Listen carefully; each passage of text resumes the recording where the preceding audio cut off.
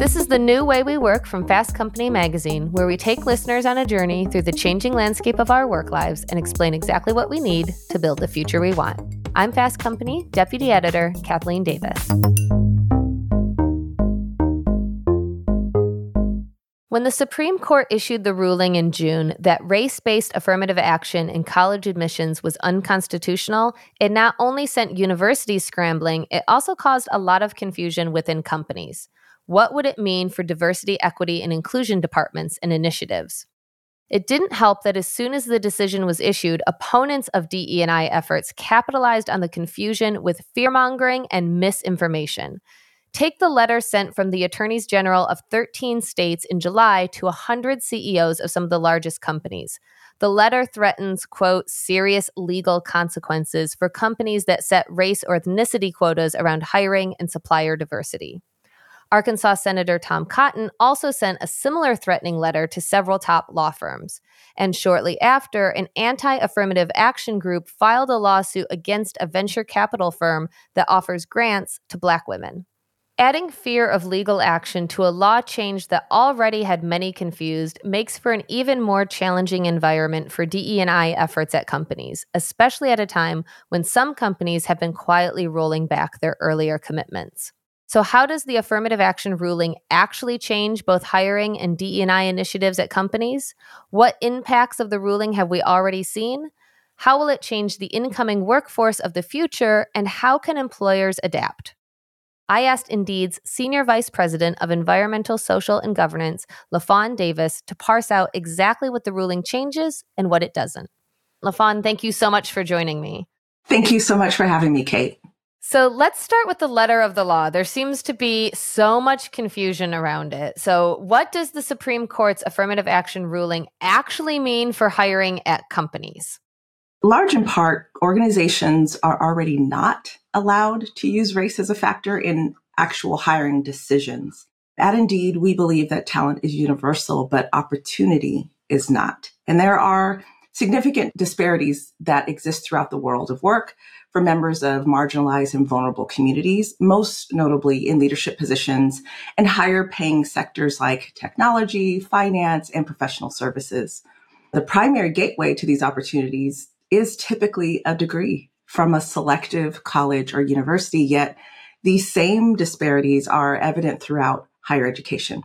And for more than 50 years, affirmative action has created educational opportunities for millions of people who are minorities in America. Without the opportunities created by affirmative action, there are likely to be less BIPOC or Black, Indigenous, people of color candidates from these selective schools, not because they don't have the aptitude, but because those systemic inequities still exist, which will lead to a less diverse talent pipeline. That's really important, I think, for people to understand exactly what you just said. And let's kind of underline it again so people don't miss it, because that is a big point of confusion, right? Is that, okay, so now race can't be a factor in college admissions. It also means that it can't be a factor in hiring, but that's always been the case. That's long been the case. That's correct. So how it will impact hiring is the pipeline more so than the hiring practices. But how does it impact some kind of common diversity-focused hiring practices that I think maybe our listeners have heard of, like the double Rooney rule, which is where you interview two candidates from underrepresented backgrounds? Absolutely. Well, while the SCOTUS decision does not directly impact corporate DEI programs, we've definitely seen companies changing or kind of backing down from some of their DEI commitments. At Indeed, we continue to work on our own DEIB Plus initiatives to build a team that better represents the world of job seekers and employers around us. When you look at things like the Rooney Rule, the real program is not a hiring program. The Rooney Rule is about interviewing. So it's about screening people into the process that you maybe haven't historically seen and interviewing them as part of the hiring decision. But the Rooney Rule is not about who you can hire. And I think that's the key distinction there. Most people think it's about you have to hire X amount of underrepresented ethnic minorities or women, but it really is about including them into the hiring process. That's all that it is. Yes, exactly. I think it's about widening your applicant pool and who you interview. And that kind of what you're hinting at of like, it doesn't mean that you hire this amount of people. That's something that I think people get really stuck on with affirmative action is a quota system. And I think that's a fear, right? It's like, oh, there's this quota system where you're going to have this many people. Our companies are not doing this, right? No, absolutely not. Like anything that you want to improve, companies are setting commitments. They're setting goals to have a more diverse workforce, but there's no quota system. That actually would be illegal to say we only can have this amount of this and this amount of that. And I will not hire you because of race, but I will hire you because of race. All of those are illegal hiring practices. So what companies are really doing are trying to make sure that they are including historically underrepresented people within their workforce. They're trying to make sure that their workforce is more diverse. And to do that, you have to change hiring practices that systemically have excluded a lot of the workforce. So in order to do that, you have to be intentional. You have to say, what about our hiring practices are actually excluding people? What are we doing that is making it so that women are not applying? Or do we see that as women are applying, for instance, they are falling out of the phone screen process or in resume review, or when they get to the final stages, what is it about our hiring practices that is actually screening people out? And that's what companies are focused on. That's a great point that I have a feeling that people listening are like, yes, okay, sure, but how do I do that? How can you give some examples of how people can look for those flaws? Absolutely. So I think you have to look at things like bias and barriers to entry, right? So that could be because of gender bias. That could be because of race, disability. It could be about criminal records. There are all these things that are kind of barriers to historical barriers to employment. And what companies can do is really examine their processes, their practices, and their own policies and focus on things like skills-based hiring. We know that qualified job seekers, no matter what they look like or where they come from, are often overlooked because they lack, things like an academic credential, like a college degree, even when they have relevant skills to offer. I will often share, Kate, that I don't have a college degree. And I'm a senior vice president at a pretty awesome company, at a very successful company. And I will often tease people like, I am brilliant. I am strategic. I am an empathetic and authentic leader, operationally minded. I have all of these amazing skills. Can you imagine what Indeed and any other company would miss out on if they simply looked to check the box of whether or not I had a college degree? There's so many people like me, right, that have skill, but they get overlooked because of that specific checkbox. That's so true. And we did an episode last season with our news editor, Christopher Zara, who also does not have a college degree and wrote about his experience in trying to break into the professional world without a college degree. And we at Fast Company and a lot of other companies I know are making a move to remove degree requirements from job postings. I think, as you say, that really, really opens up the candidate pool. Are there other ways that employers who have traditionally recruited from particular universities or universities in general can adapt their hiring process, their candidate pool to not miss out on those folks? Absolutely, Kate. And that line always cracks me up. We just can't find them. We can't find people of underrepresented backgrounds. And I'm like, we're out here. So again, it's about the hiring practices. You can do things like tap into your existing DEI networks and partnerships. If you're specifically trying to make sure that, say you're focusing on AI, which everybody is right now, it's the hottest topic. Can you make sure that you are finding women in AI? There are networks for that. There are organizations that focus on underrepresentation within specific fields. You can also look to your employee resource groups or business resource groups to help give referrals. You can also make sure that you mentioned ERGs and business resource groups as part of your job postings. The language of ERG is mentioned in job postings on Indeed. I think it grew almost 500%, 497% from 2019 to 2023. So companies are trying to make sure that candidates know that they are focused on having a more diverse workforce. They're also trying to make sure that candidates know that the company is focused on having an environment and communities in which they can thrive. Yeah, I think that's very important, and I think you're right that it's so frustrating that it's like, oh, we're just going to recruit from these same handful of universities and then complain that the pipeline is broken and it's we broken. can't find candidates. Yeah, yeah, it's broken because what I'm doing is not working. Yeah. Exactly.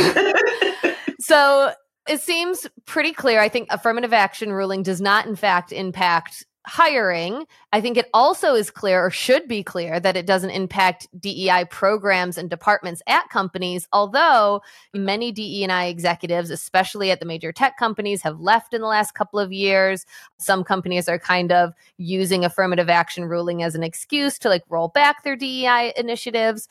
Do you think that is kind of happening more? Will it make these DE&I leadership roles that were already kind of facing high levels of burnout even more difficult? Kate, we often will see a rollback of DEI initiatives during times of economic uncertainty. It'll be one of those things where companies that weren't necessarily really serious about change will kind of cut the quote unquote good stuff. It's kind of cyclical in that way, where we see economic uncertainty and DEI programs get cut.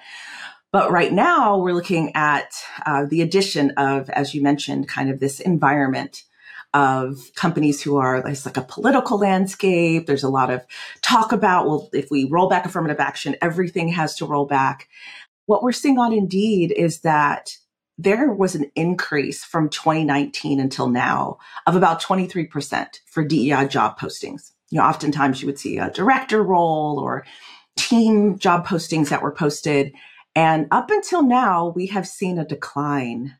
We've seen a decline of 34.4% just between August of 2022 to August of 2023 of this year. And we're going to continue to track the data. But I think two things can be true at the same time. So there are some companies who are backing away from this work, or who maybe were doing kind of performative check the box exercises in the first place. And so it's not a surprise if they roll it back. But also, this work is really hard, Kate.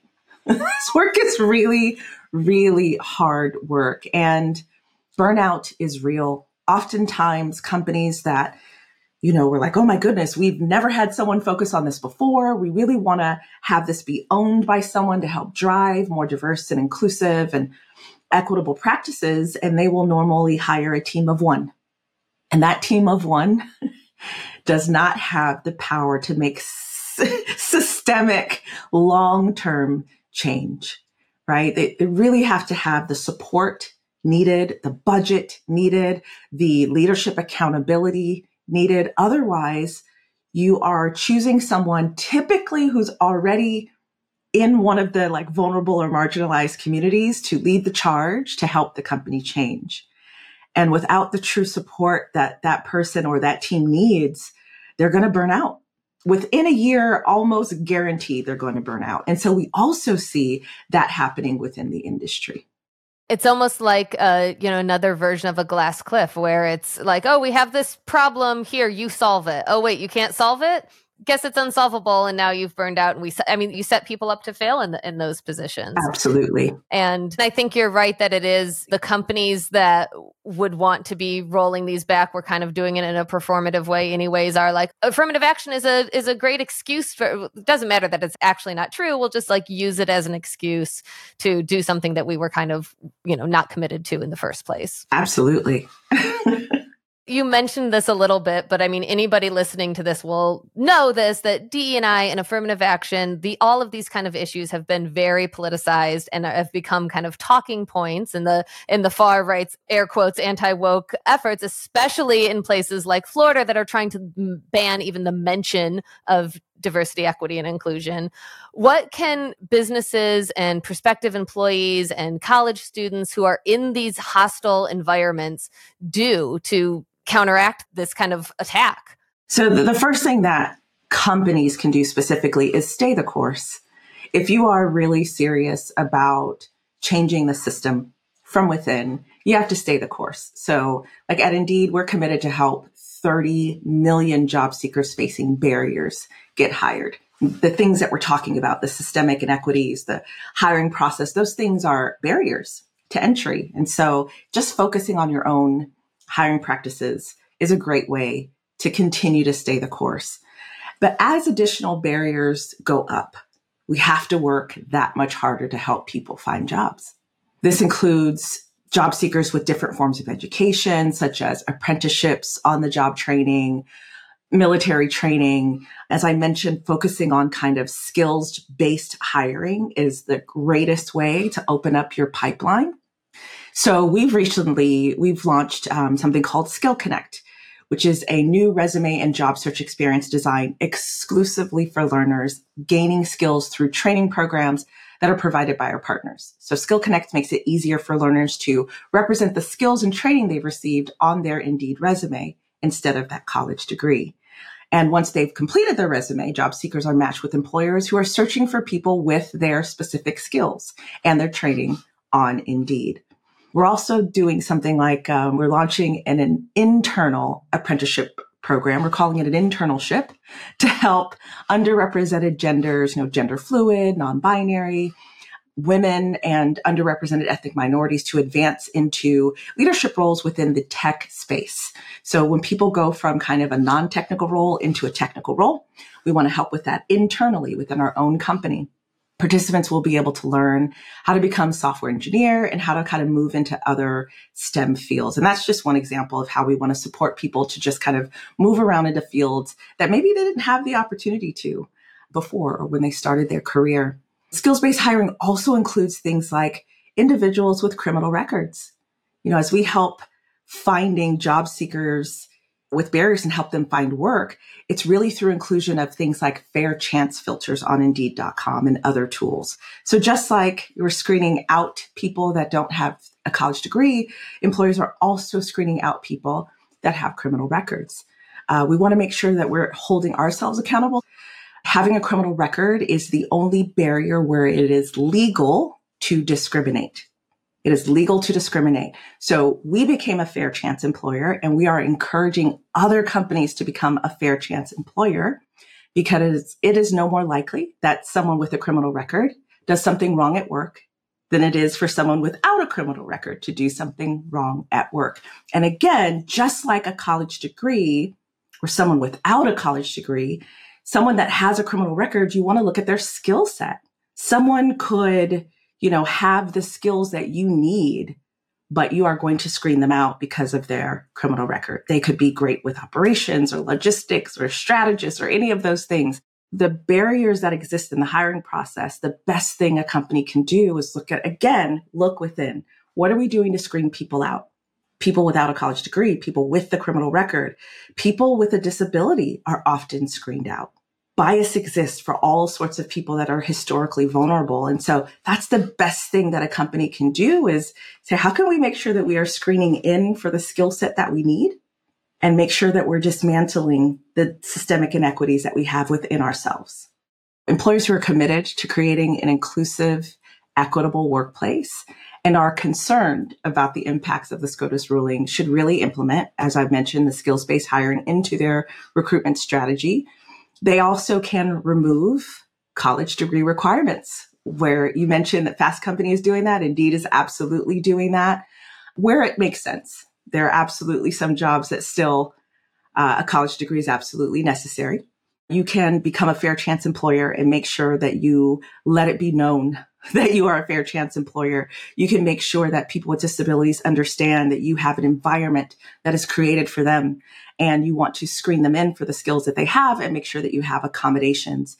Your job postings should all say all of those things about your hiring process and the kinds of people that have historically faced barriers, that you are focused on them.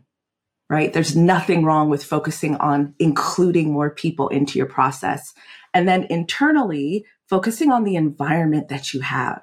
Do people feel like they belong there, no matter where they come from? Do you have an environment of psychological safety so that people can thrive? Because the worst thing you can do is just focus on bringing people in and they come into an environment that's not really created for them and they walk out the door less than a year later. So I think that there's a spectrum of things. It's not just about the hiring. It's also about making sure that you have the type of company culture where everybody can belong. In our coverage of this topic, we spoke to Alvin Tilley, a Northwestern professor who consults with businesses on their DE&I practices. And he had this great quote that said, you can't ban equity and inclusion. Like, even if they're trying to ban diversity in some sort of way, you can't ban equity and inclusion. So how do you suggest leaders kind of double down on the E and the I of the DE&I right now? Yeah, you kind of have to look at your entire employee life cycle. Job seekers before they actually become employees, all the way through how you are providing opportunities, how you're growing people, how people are moving around, how they're being promoted. All of those things are really important, I think, for you to examine as a company. When you're looking at attracting people, it is okay to have something Rooney Rule-like, as long as you are doing it to include people into the process. We call ours the inclusive interview rule, because we wanted to make sure it was understood this is not about who you hire. This is about including more people into the hiring process. You know, you want to always hire the best. I always hear that, well, shouldn't you just focus on hiring the best? Absolutely. But if you're not seeing everyone, how are you sure you're hiring the best? Right? So that's really what our inclusive interview rule is about. And it's about the interview phase only, not hiring. We focus on women, underrepresented genders, those who identify as underrepresented racial and ethnic minorities. And honestly, since its implementation in 2021, just in the US, we've seen over 50% of individuals who identify as women or underrepresented ethnic minorities. We have seen over 30% of individuals who identify as underrepresented ethnic minority. And we've seen almost 20% of individuals who accepted offers that identify as both underrepresented ethnic minority and women or underrepresented genders. So we also want to look at intersectionality. No one is a binary identity, right? And I think sometimes companies get very caught up in that binary identity, but we're all intersectional. So it's really at looking at what diversity means for a workforce. So that's on the way in. We also have something called an employee lifecycle team that is part of our DEIB plus team. So that's diversity, equity, inclusion, belonging. The plus is on there. It's kind of like the LGBTQ plus community. We've got a long way to go, right? And we know that it's not inclusive of all of the work that we have. So we have an employee lifecycle team that's responsible for the overall system, processes, and direction of and training of our ecosystem. So not just making sure that people are coming in the door, but making sure that our leaders understand how they need to be accountable for DEI, that we have managers that know how to set the tone of psychological safety on their team, that people really do understand what inclusive interview rule really means. And again, it's about including and screening in, but that we have all of these kind of learning opportunities and policies once someone comes in the door. And the team is designed solutions to help mitigate bias, implement process, ensure inclusive operations across Indeed. So it's almost like an accountability partner to make sure that we are putting our, I would say money where our mouth is, but that we're putting things into place to actually make change. And they're looking over the entire employee life cycle from someone's on their way in all the way to on their way out. That's really important. And I do like that kind of framing as an accountability partner to yourselves. Or are we doing the things that we promised we would do, that we're saying that we're going to do? And the on the way out part is really important too, of a kind of when people are leaving, understanding why people are leaving. Absolutely. Are there any court cases or legislative battles that are happening right now that are around hiring or DE&I initiatives that you're kind of keeping an eye on that might be the kind of the next thing coming? The one that comes to mind for me is I'm watching this space around the VC firm that focuses on Black women-owned businesses, and they're called Fearless Fund. I think that the same, organization, the same person and organization who put up affirmative action to be dismantled is also now going after other layers. It's Edward Bloom's American Alliance for Equal Rights. They are trying to block this VC firm from being able to fund Black women. And right now, the case is sitting in Atlanta. There was a judge that gave a stay on the lawsuit and was allowing the organization to continue. And then that got stopped recently by a higher court who is now investigating the merits of the lawsuit and whether or not it is illegal for what this VC firm is doing. So it's not about school anymore, but anything that's focused on providing opportunity to those who have historically not had it. There is definitely a faction of politics that is going after those efforts. So it's starting there, where there are companies who are focused on, let's make sure we're providing equity to those who haven't had it. And there are people coming after that. And so I kind of feel like companies will be next, but unless you are a government contractor or you are getting government programmed funding, then you're less susceptible to have to stop your programming. And so I think they're going after the layers of programs and organizations that are government attached so that they can actually sue. They can put a stop to it. There are many, I want to call nefarious people lurking in the corners right now, watching to see what lawsuits, what laws get overturned so that they can go after the next step. I actually don't have any doubt that companies will be next. Public companies first, then private companies, in order to stop this ever-changing space and world where people just want it to be more equitable. The laws that we have in place around equality are so far off. Equality is like the end state. We are all equal as humans, but our societal norms dictate that we're not. And I feel like that is what the political landscape is going after now with the anti-wokeness. Anything that looks like it's providing opportunities to those who haven't had it, there's going to be an attack. And so I think companies have to no, we're standing strong because we're actually committed to having a more equitable workforce and an equitable society. I think that's the thing to remember, right? It's not about taking opportunities away from people. It's giving people a fair chance. It's giving people more opportunities, not taking away. And I think that tends to be that fear, right? Is like, you're taking things away from me. That's absolutely it. That's why we're watching this space. The plan is to make sure they're stopping any progress to make this a more equitable world, right? Power does not give up power willingly. Mm-hmm. So that's what all of this is about. All of the laws, even affirmative action, Roe versus Wade, all of this is about power. And so we're all just like, well, okay, this was a win today. Oh, nope, they're rolling it back.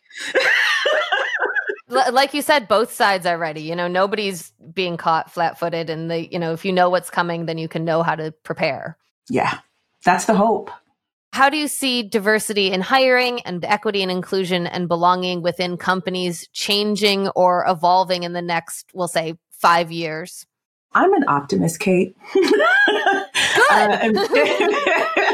I have to be. I've been doing this work for almost 20 years. So if I lose hope, I feel like it must be really bad. Again, some of this, it just feels familiar because I'm used to the up and down kind of cycle of this. I think we saw a significant difference in 2020, 2021, where we saw a lot more activity than I think ever before. But again, there was a good portion of that was performative. I think what we also saw, though, was job seekers, employees, even consumers of brands who were saying, what you're doing isn't good enough. Standing in solidarity with means nothing. Thoughts and prayers don't get me a paycheck. And so I think what we're seeing are, even though there's political stuff happening, and that will continue to happen, especially going into this election year, I think the people are more resilient and resigned to continue to push. So we saw people saying, your brand doesn't fit my values. I'm not shopping with you. I'm not buying from you. Or we saw people calling out companies like, why is your entire leadership team all white men, but you claim to care about diversity, right? Or when they do see that lone person, that lone, especially Black woman who's trying to drive DEI initiatives at a company, they're calling that out. They're having her back, right? So although we're seeing some heaviness right now and some companies, I think, in fear of upsetting clients or consumers, depending on who they're consumer base is, I feel like there's still going to be a steady course toward making change. I have to believe that. Otherwise, what are we doing? Right? So I think as the population continues to push, even generationally, we are seeing people who are like, I don't care what you used to put up with. Like, this isn't okay for me. And I actually don't want to discriminate. I don't believe that this is a meritocracy. I think we need to actually examine ourselves. That is what gives me hope for the future, is that the people aren't having it anymore. After the affirmative action rule, we're seeing all of these other lawsuits, but then there's also all of the people that are saying, no, if you're going to discriminate more or try to put more guardrails on it, more and more people are going to speak up and say, like, the people are not having it anymore. We're going to call you out on it. LaFawn, thank you so much for being here. This is a great conversation as always. Thank you so much for having me, Kate. It was great to talk with you again.